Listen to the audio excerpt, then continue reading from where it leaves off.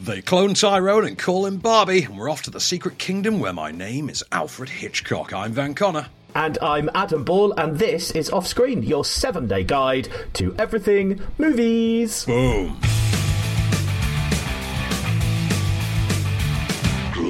Hello and welcome back to the show. So a load of new movies to talk about with Van today. I have to be honest, I'm really excited about today's because I've been doing a little bit of research like I do before we do our recording, and every single movie today, on paper, I will hasten to add, looks really, really good. The only one that I couldn't get a lot on was the first movie we're going to talk about, which is My Name is Alfred Hitchcock. All it said online is documentary, plot under wraps. So tell me all about it. Well, I shall unwrap said plot for you then, Mr. Ball. And you are right, on paper everything this week does in fact sound good. However, we do live in a world in which, as you know, that doesn't always mean everything. How many movies suck that had the name Assassin in the title, as we famously pointed out? But true. Onto My Name is Alfred Hitchcock. This is the new documentary from Mark Cousins. So it's written and directed by Mark Cousins. It's got the voice talent of Alistair McGowan. It's Alistair McGowan doing his impression of Alfred Hitchcock in a retrospective documentary from the perspective of Alfred Hitchcock. So basically, the documentary assumes the idea of Alfred Hitchcock is alive and well in 2023, and he is talking to an interviewer for a 2023 audience and affording a perspective in 2023 of his body of work to date. I've got a clip for you. Have a listen. This is My Name is Alfred Hitchcock, narrated in the guise of Alfred Hitchcock.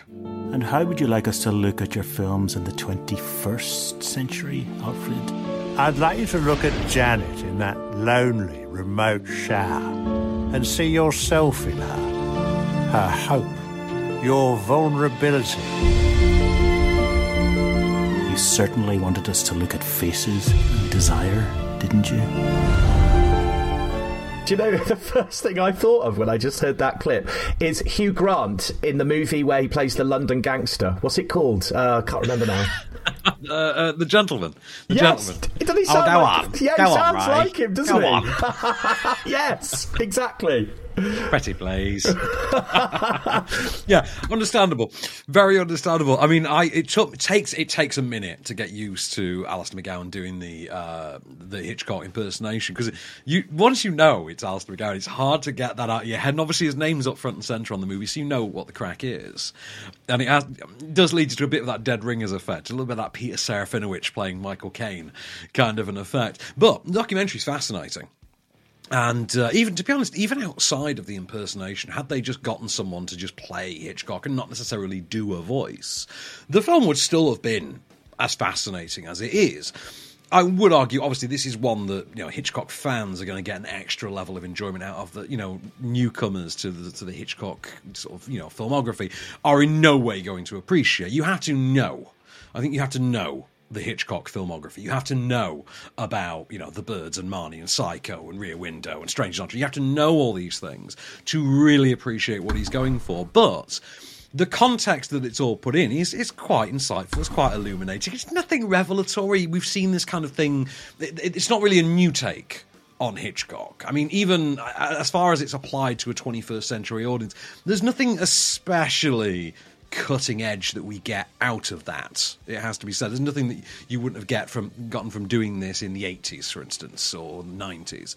But it is a fascinating time. The McGowan impression, once you've settled into it, does work. And it is, like I say, a fascinating, well-written and insightful look from Mark Cousins. Very much a Mark Cousins movie. I mean, if anyone's going to churn out quite a decent film retrospective in this day and age, it is Mark Cousins, who, incidentally, is having a bit of a crappy time of it this week, getting this into cinemas, given that he's up against the likes of Barbie and Oppenheimer. So apparently in London, this is getting quite difficult to see. But, sorry, it was Glasgow or Edinburgh. It was near impossible to see, which is a shame. So it's out today. It's the new one from Dogwolf. So it's a Dogwolf documentary. You know, we have a love of Dogwolf on this show, and it goes, for me, that goes back to Blackfish in like 2012, 2013. They are the documentary label. That's who you go to for a cracking dog. And this one keeps the standard up high. Big fan. Yeah, my name is Alfred Hitchcock, in cinemas from today. It is quite niche, as you said. Like you have to know quite a lot about Alfred Hitchcock. But for somebody, myself, doesn't know a huge amount, but I love movies. Am I going to enjoy this at all? Is it still worth watching? Yeah, I think, to be honest, you'll come away with a watch list. You'll come away from this with, like, the Notes app on your phone with just a list of Hitchcock. It's like, right, okay, now I need to make sure that I check out The Birds, and I definitely want to... Yeah, you're going to come away with that watch list sort of nicely filled out of Hitchcockian chillers you definitely want. You definitely want to go and see Marnie, for instance. Things like that. You're going to come away with that watch list. There's a lot in there that you'd be like, oh, I didn't know that this person was in Hitchcock. You get reminded of a lot of things that you might have forgotten, to be honest. There's stuff in there that I'd forgotten, because I think we are coming up on a century. I think it's a century since the first Hitchcock movie. I think it's coming up to a century or 75 years since the first Hitchcock movie, which was a relatively low-budget, kind of little-scene affair. But yeah, we're getting to a century of Hitchcock now, so times are ticking by. Well, if you want to see it and make your own mind up, My Name is Alfred Hitchcock is out in cinemas from today. Still to come, then. You just did it as well. What did I do? Just put out, every time someone does it, My Name is up. They always do it as if they're doing that. My name is Michael Caine. My name is Alfred Hitchcock. Yeah. You're the third presenter this week that I've heard do it to me. My name is Alfred Hitchcock. If you want to go and see it, it is out in cinemas from today. Right, we've got The Secret Kingdom to look at in a moment. Of course, we're going to talk about Barbie and They Cloned Tyrone. All on the way, so stay right where you are.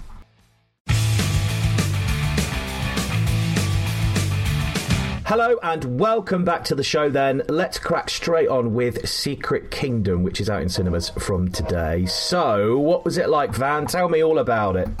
So, this is very much... This is something in the vein of, like, The Never-Ending Story, if you can believe that. So something like a proper 80s-style fantasy romp that actually, you know, is aimed at and stars actual children.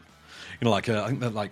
12 and 7 or 8 or something like that. So you've got, I think it's Peter and I want to say Verity. Let me just check I've got that right. Peter and Verity are the two siblings who go off on the magical adventure, find themselves in an enchanted kingdom with like talking rodents, and who incidentally are brought to life with bizarrely good visual effects, which I will explain in a moment, but really like startlingly high-end visual effects, like talking mice and talking rodents and talking turtles, and they set out on an adventure to unite the various pieces of this golden block that'll give them a treasure MacGuffin key that'll transport them home. It like I say, it's a standard never-ending story type fantasy adventure. It's from writer-director Matt Drummond. I'll get to all of that in a moment, but have a listen. This is a clip. This is them flying onto a mystical island on the back of a dragon. Along for the ride are, I think, 2 moles and a 2-headed turtle, just to put this in context for you. I don't like this.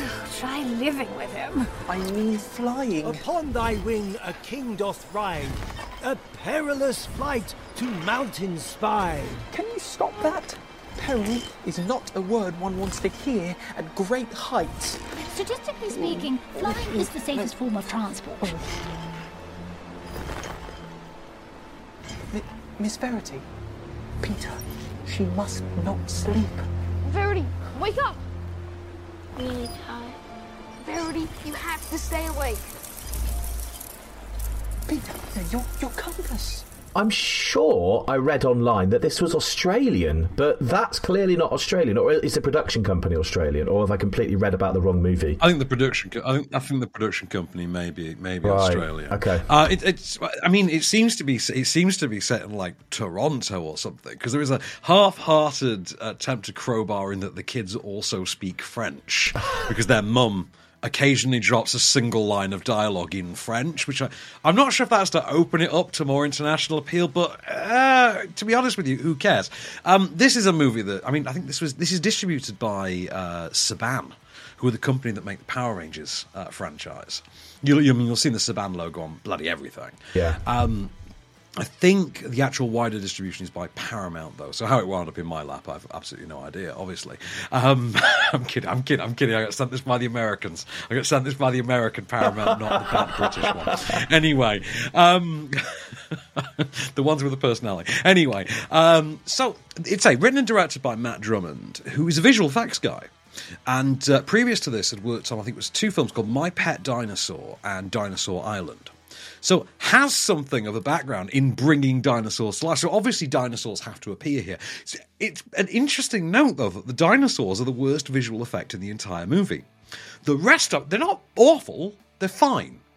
But the rest of it is like top tier, 5-star, $250 million budget grade visual effects. Like really, really startlingly good visual effects. I was absolutely blown away by them. And I was thinking, like, why does this film have this caliber of visual effects? And that was before I discovered who Matt Drummond was. I'm like, oh, okay, it all makes sense now. Now, I know that they're constantly trying to get a remake of The Never-Ending Story off the ground, and I would like to put Matt Drummond forward for that. I think he'd be very good for this. He also does have a decent enough eye with casting and handling actors, as in his child actors here neatly avoid that trap that so many child actors in these kind of productions fall into, where they just become nauseating, annoying, and or drippy simultaneously. See the recent remake of The Secret Garden, for example. You know when you get the token drama school child? You know those? Yeah. Like, none of that here. No, none of that. These kids can act. It's all good. I was going to say, that's kind of, just as you did that impression, it reminds me of Emma Watson in the very first Harry Potter. Yes, exactly that. In fact, all of them in the first Harry Potter, if we're really honest. It's not until like the third Harry Potter that those kids are any good. The first 2, they are bloody awful, it has to be said. Thank God for Chris Columbus basically knowing how to handle them. But particularly Rupert Grint, has to be said. But I think Rupert Grint is the worst. I'd agree. Even though he gets the best gags. But, you bring the almighty HP into this. This is the kind of thing that you would maybe pitch to, say, a 6 or 7-year-old child who had recently discovered and finished all of the Harry Potter movies and now wanted something else that was similar. It has the feel of something a lot like, not the Mortal Instruments, what was it, City of Ember? I think it might have been City of Ember in 2008. When we started getting all the post-Harry Potter cash-ins at the end of the 2000s, we had a bunch of these that started to come out. I'm sure the Mortal Instruments... Fantastic Beasts was a bit later, wasn't it? Fantastic Beasts was way late. That's the actual Harry Potter prequel sequel series that's absolutely terrible. I knew you were going to say that. Yeah. Oh, they're awful. They are. I'm sorry. Anyone who tells you that they genuinely enjoy the Fantastic Beasts series is a liar. That's the reality of that. They are fan drunk, is what that is. They are liars and or fan drunk. I enjoyed the first 10 minutes. That was about it. Yeah.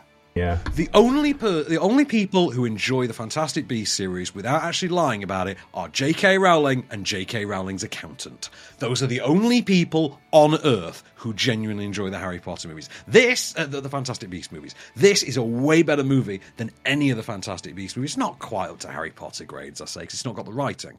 But this has got a lot more going for it. And is, I think, just a solid enough, 3-star A to B adventure fantasy romp.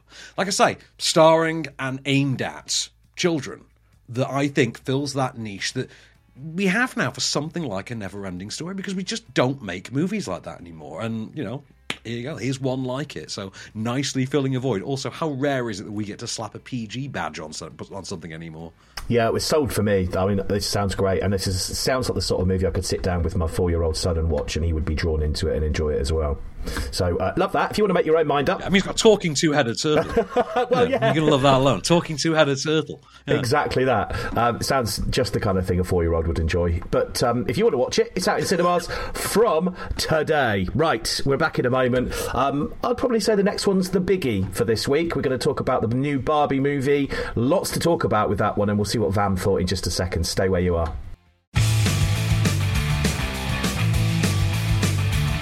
Hello and welcome back to the show. We've got cloned Tyrone. Just renaming the movie here. They cloned Tyrone to talk about in just a minute. But right now, It's the biggie of the week. Let's talk Margot Robbie, Ryan Gosling, lots of pinkness, Dua Lipa, and the biggest movie of the week, Barbie. I mean, it is, isn't it? You can't move for Barbie this week, unless you're Robert J. Oppenheimer, obviously. So, Greta Gerwig's Barbie is finally here. You can brush my hair, undress me everywhere. Barbie is finally here. So, Margot Robbie, as we all know, plays Barbie. Ryan Gosling plays Ken. The movie's directed by Greta Gerwig. It's written by Greta Gerwig and co-written with real-life partner Noah Baumbach. And the plot of this imagines a world, Barbie world, as an actual world in which Barbie and her friends live. And all of the ladies are other Barbies, and then there's like Midge and a couple of other characters that you've heard of from. There's a pregnant Barbie named Midge, for instance, who's there, who's played by Emerald Fennell, of all people, who wrote and directed Promising Young Woman, which blew my mind when I realised that. And then you've got all the Kens, who are all different kinds of Kens, played by people like, say you've got Gosling, you've also got Kingsley Ben-Adir, Nkuti Gatwa, Simu Liu, and one other one who's not quite Ken. He's Alan, Ken's friend, who's just designed to be a sort of platonic... That would be me. Yeah, and he's played by Michael Cera, and he's kind of the duff of the group, kind of the dim loser type, so not you at all, my friend. Anyway, so... the idea is the Barbies that live in Barbie world are sort of tethered to the real world. So in the real world, there's a little girl playing with a Barbie doll, and how she interacts with that Barbie doll affects our Barbie in the Barbie world. So it's kind of like being in Toy Story's spirit realm, if you can imagine such a thing. And the idea is that our main Barbie, whose official name I believe is Stereotypical Barbie, like she's literally she's the basic Barbie model, so her name is Stereotypical Barbie. She's Margot Robbie. Right. One day, her arched, heeled feet start to flatten. She can't float as elegantly off of the roof of her beach home as she does every morning. And she finds herself having lingering and unflinching thoughts about the mortal coil and what happens when you die. Which, of course, just doesn't quite gel with the sort of bleach blonde socialist utopia that is Barbie world. So in order to basically solve all this, she goes to see Weird Barbie, played by Kate McKinnon, who in the real world was a Barbie who was played with too much and has gone nuts, and now does the splits and lives in a weird house, as we're told. Sorry, this is hilarious. Yeah. The way just you explaining it is hilarious. Wait for it, because this gets more absurd, and I'm avoiding spoilers. I'm avoiding spoilers when I do this. So, the idea is that Weird Barbie then tells me you have to go into the real world and find the little girl who's playing with your Barbie doll and find out what's going on, get her to stop, fix her, so that you can be normal. So she goes along to the real world, taking Ken inadvertently along for the ride. He sort of stows away, because all he wants in life is to impress her, as we're told at the beginning. For Barbie, every day is the best day of her life. For Ken, it's only when, it's when Barbie's having a good day that he has a good day. When they reach the real world, however, they very quickly discover that, life is not like that. And Barbie gets, sexually harassed and objectified and treated like, I don't know, a woman in the real world. And of course, So, whilst she is going on this little quest to, try and solve the mystery of what's going on with her, Ken is left to his own devices for 5 minutes. And given that, again, this is the real world, what do you think Ken very quickly discovers? Well, Ken... Gambling? Amongst other things. Ken discovers a little thing called the patriarchy. Yeah. Yeah, you see where it's going. So, when they then return to Barbie Land, or Barbie World, and they take with them their various solutions to their problems, you can see the exact new problem this is going to create. I've got a clip for you. Have a listen. This is, as I say, Greta Gerwig's Barbie. Oh, looks like this beach was a little too much beach for you, Ken. If I wasn't severely injured, I would beach you off right now, Ken. I'll beach off with you any day, Ken. Hold my ice cream, Ken.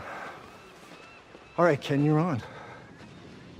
Let's beach off. Anyone who wants to beach him off has to beach me off first. I will beach both of you off at the same time. But you don't even know how to beat yourself off. How are you going to beach both of us Okay. off? That I know how doesn't to- make sense. Ken? You Why are can you even beat getting yourself off. emotional? You're going to beach both of us off? Nobody's going to beach anyone off. Oh my god, I want to see this now. I want to see it yesterday. This is absolutely brilliant.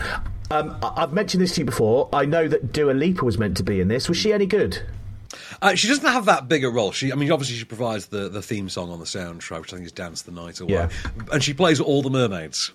There is a really good gag. 'Cause I think it was widely known. The casting in this movie has kind of widely been known. So there is a point in which we do discover a male merman as well that goes alongside the Dua Lipa. So you have Dua Lipa as all the mermaids, and you have John Cena as all the mermen, and it's a brilliant visual gag.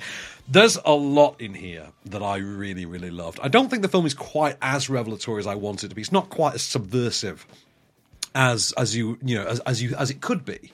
But I think it's a very solid 3.5 to 4 star job regardless. What you've got is a movie that kind of plays like Robert Altman's Popeye from 19... You remember Popeye from 1980, the Robin Williams live action Popeye? Yeah, I loved it. This is kind of like that meets Romeo and Michelle's high school reunion. If you can imagine those two things like overlapped, that's sort of what you have here.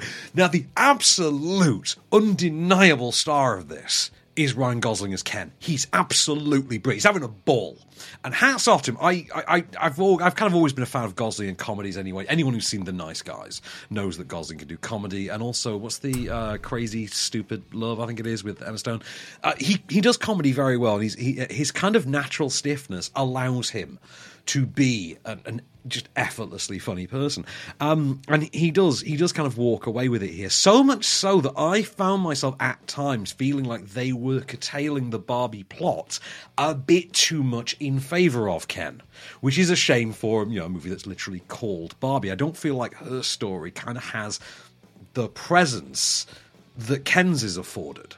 And all the really good gags, for instance, do seem to go to the Ken plot rather than Barbie's attempts to resolve the Ken plot. And I will say, like I say, without getting into the spoilers of what Gosling's Ken does to Barbie World, there are some gags in this that you are going to be quoting for years to come.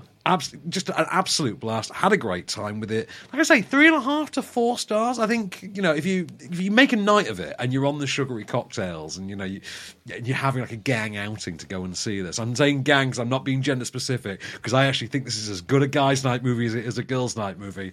Like, there's no gender assumption in this whatsoever.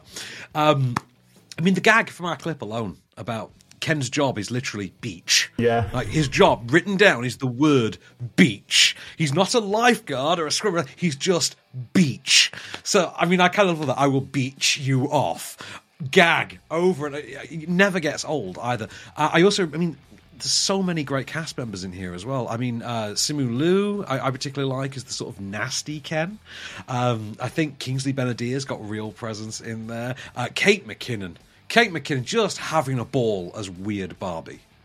Weird Barbie. If that not Weird Barbie, she is Weird Barbie, and she's brilliant. There's a great moment as well in which it's in the trailer in which she's offered. They do a red pill, blue pill bit, which says you can have the nice pink high heeled shoe, you can have this Birkenstock, and you're just trying not to absolutely fall out of your chair laughing about the sort of the gender connotations of the sexual preference connotations of what they are saying in that moment.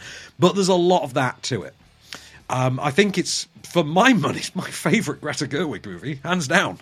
Like, it really is. And I say that as someone who really likes Lady Bird. It's my favourite Gerwig movie. In fact, it's my favourite Baumbach movie as well, if I'm being really honest. I'm not a Noah Baumbach guy. So, yeah. If you're going to see anything this weekend, I haven't seen Oppenheimer, and I probably won't get to until this weekend. Do see it. I think it's really worth a watch. One question, going through all of these different Barbies that you've mentioned, and I've forgotten half of them because there's so many of them, I would like to know, is there a plus-sized Barbie, or is that too much against the grain? Yes. Good. No, there is. Good. There absolutely is. And, oh, God, what's the name of the actress? Oh, hang on, I'm pulling the IMDb profile here. I'm trying to remember the name of the actress in here. It is Sharon Rooney, who also plays Barbie, and she's from My Mad Fat Diary. Right, yes. You know, the actress from Romance That Diary, always on the poster. She is Barbie in this as well. They don't have a silent. It's not like scientist Barbie, mum Barbie. They don't have like prefixed names. They are just genuinely referred to as Barbie. That's kind of it. And I love that about it. I mean, the script must have been a bloody nightmare to read for the actors. That's all I can say. Yeah, especially when it just says Barbie, Barbie, Barbie. Can you imagine trying to pick your lines? Imagine trying to pick your lines out. Yeah. Oh, what a nightmare. It sounds like a lot of fun. And I actually thought Barbie broke my computer this afternoon when I was doing a bit of Googling, because if you Google Barbie movie, everything goes pink. I couldn't get rid of it. Well, whatever you do, don't type that into Pornhub's search algorithm. Whatever you do. I definitely won't, don't you worry.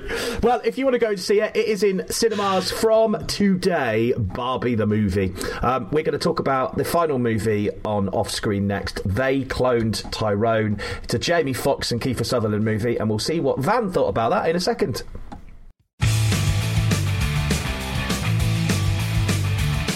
Hello and welcome back for one last ride then. One movie remaining to talk about, and that is They Cloned Tyrone. As I mentioned a moment ago, it's got Jamie Foxx, Kiefer Sutherland in. What's it all about then, Van? Talk to me. So, this is the feature debut from Jewel Taylor, and this stars John Boyega, stars Jamie Foxx and Teyonah Parris. Now, Teyonah Parris, if you're not familiar with it, she is Photon in the Marvel Universe at the moment. She starred in WandaVision and is part of the trio of the upcoming The Marvels movie. So, this basically takes the form of a contemporary set blaxploitation spoof. Effect, or satire, not really a spoof, more of a satire, in which you have a pimp played by Jamie Foxx and a low-level street dealer played by John Boyega. You also have the pro herself played by Teyonah Parris, and they all come together when they inadvertently stumble across a conspiracy in their low-income African-American community that basically is exposing all of the residents to a chemical that makes them pliant and subdued, but also controllable and easy to manipulate into basically keeping the quote-unquote criminal element of the black community stereotypically in force. Yes, so that the white power structure can exploit them effectively. So this basically is Invasion of the Body Snatchers meet sort of Black Dynamite. And the chemicals that they're using to subdue the populace are, for instance, put into fried chicken, put into hair products, and put into grape soda. So this is the level of satire we're working on here. I've got a clip for you. Have a listen. This is Boyega and Fox in They Cloned Tyrone. You keep your pimp hand raised and be willing to protect the ones you love by any means necessary. I ain't scared. I'm a dope boy, remember? Excuse me, kind sir, but if you could point me to the elevator that leads down to the freaky laboratory. Don't let the back door on you. I'll be out your atmosphere. Let's get it, man. So essentially then, from what you said, it sounds like this movie is kind of mocking the racism that we have in society every day anyway. Well, that's it. It's kind of putting a mirror up to the absolute absurdist side. Yeah. More than anything. Now, Kiefer Sutherland, as you mentioned, is in the movie. He takes the role of one of the villains, for instance. Now, you know me, I'm a big John Boyega fan anyway, and Jamie Foxx is absolutely having the time of his life in this. As you can hear in that clip, if you could point me to the freaky laboratory, I'd be out your atmosphere. And I'm like, that you just know that was if that wasn't his audition for this, I'd be shocked, because I'd have given him the role just on that line delivery alone. That's one of the line deliveries of the year. Like, John Boyega doesn't get a single line that he gets to deliver with anywhere near that gusto. Jamie Foxx just having a blast. Yeah, really good all round for this. It's quite a faithful homage to the movies it's referencing. You look at them, there are things in there like, for instance, Superfly, and a lot of 70s blaxploitation cinema as well. It is kind of laboured in its pacing and its delivery, much like those films of that era were, though. So that's not really a fault of the film. It's really in keeping with the films it's homaging. And if you look at, for instance, Black Dynamite, which is the one I always go back to. Black Dynamite, that was more of a straight-up spoof than, as this is a satire. But even that, in spoofing the movies it was, had to do the laboured pacing thing, because you're not really being true to the genre you're referencing if you don't. So as a result, you don't quite get that wham-bam, quick-cut energy of, for instance, something like Edgar Wright applies to his satirical takes on, for instance, the more white zombie genre or the cop genre in the Cornetto trilogy. But I did find myself thinking of that reference point a fair bit as well. There's a little bit of that cadence to it at times. I think it's a good time. This is on Netflix, of all things, from today as well. So this is absolutely one worth checking out. See, they cloned Tyrone, Teyonah Parris, Jamie Foxx, John Boyega. I think it's pretty damn good. I really liked it. It's a little bit overlong, just over 2 hours, and you feel like they could have shaved maybe 15 to 20 off of it. But then again, that's kind of in keeping with the films it's referencing, because that was what film run times were like in the 70s, for instance. And there is a very obvious, like even visually, a 70s style to this. But again, like Barbie, there are just gags in here that will just have you absolutely rolling out of the chair in absolute hysterics. I thought it was a good time. Does it have plenty of kind of action scenes in it? Because it sounds to me and feels to me like it is a movie that's going to have some decent action bits. I will say there are plenties of flurries of pimp slaps in this, and a healthy dollop of muzzle flare as well, most definitely. Amazing. Well, as you say, if you want to watch this, you don't even need to leave your house, because it is on Netflix from today. So just search They Cloned Tyrone and you shall find. So next week then, week after next, or next week. We're off. We're going to be off next week because there's NAF All Out next week. I mean, the only film that's been put out, I think, on the following... It's going to be the following Monday, and that's Paramount's new Teenage Mutant Ninja Turtles movie, which, as much as I could talk about the Turtles 4 hours, I don't think we could really base an entire show around. So, yeah... Yeah, good point. So the week after next, we'll be back when we will look at Kokomo City. Yes, Kokomo City is on the docket. We've also got Paris Memories, Just Super, a new animated animated superhero romp. The much acclaimed girl comedy Joyride is out that week as well. And most importantly of all, the sequel to the most important movie of 2018. I speak not of Avengers Infinity War, sir. No. And I speak not of Black Klansman. No. I speak of the movie that promised Jason Statham versus a giant shark, and by God did they deliver Jason Statham versus a giant shark. They had the man put a knife between his teeth, get in the water, and fight the damn shark. That's right, on August 4th, you and I, sir, are going to be talking about the Meg 2, The Trench. It's finally here. Cannot wait to hear about that one. I'm looking forward to that out of all of those that we've just discussed then. So that is all we have time for on Off Screen this week. We will see you in 2 weeks' time. Until then, I've been Adam Ball. I've been Van Connor, and we shall return.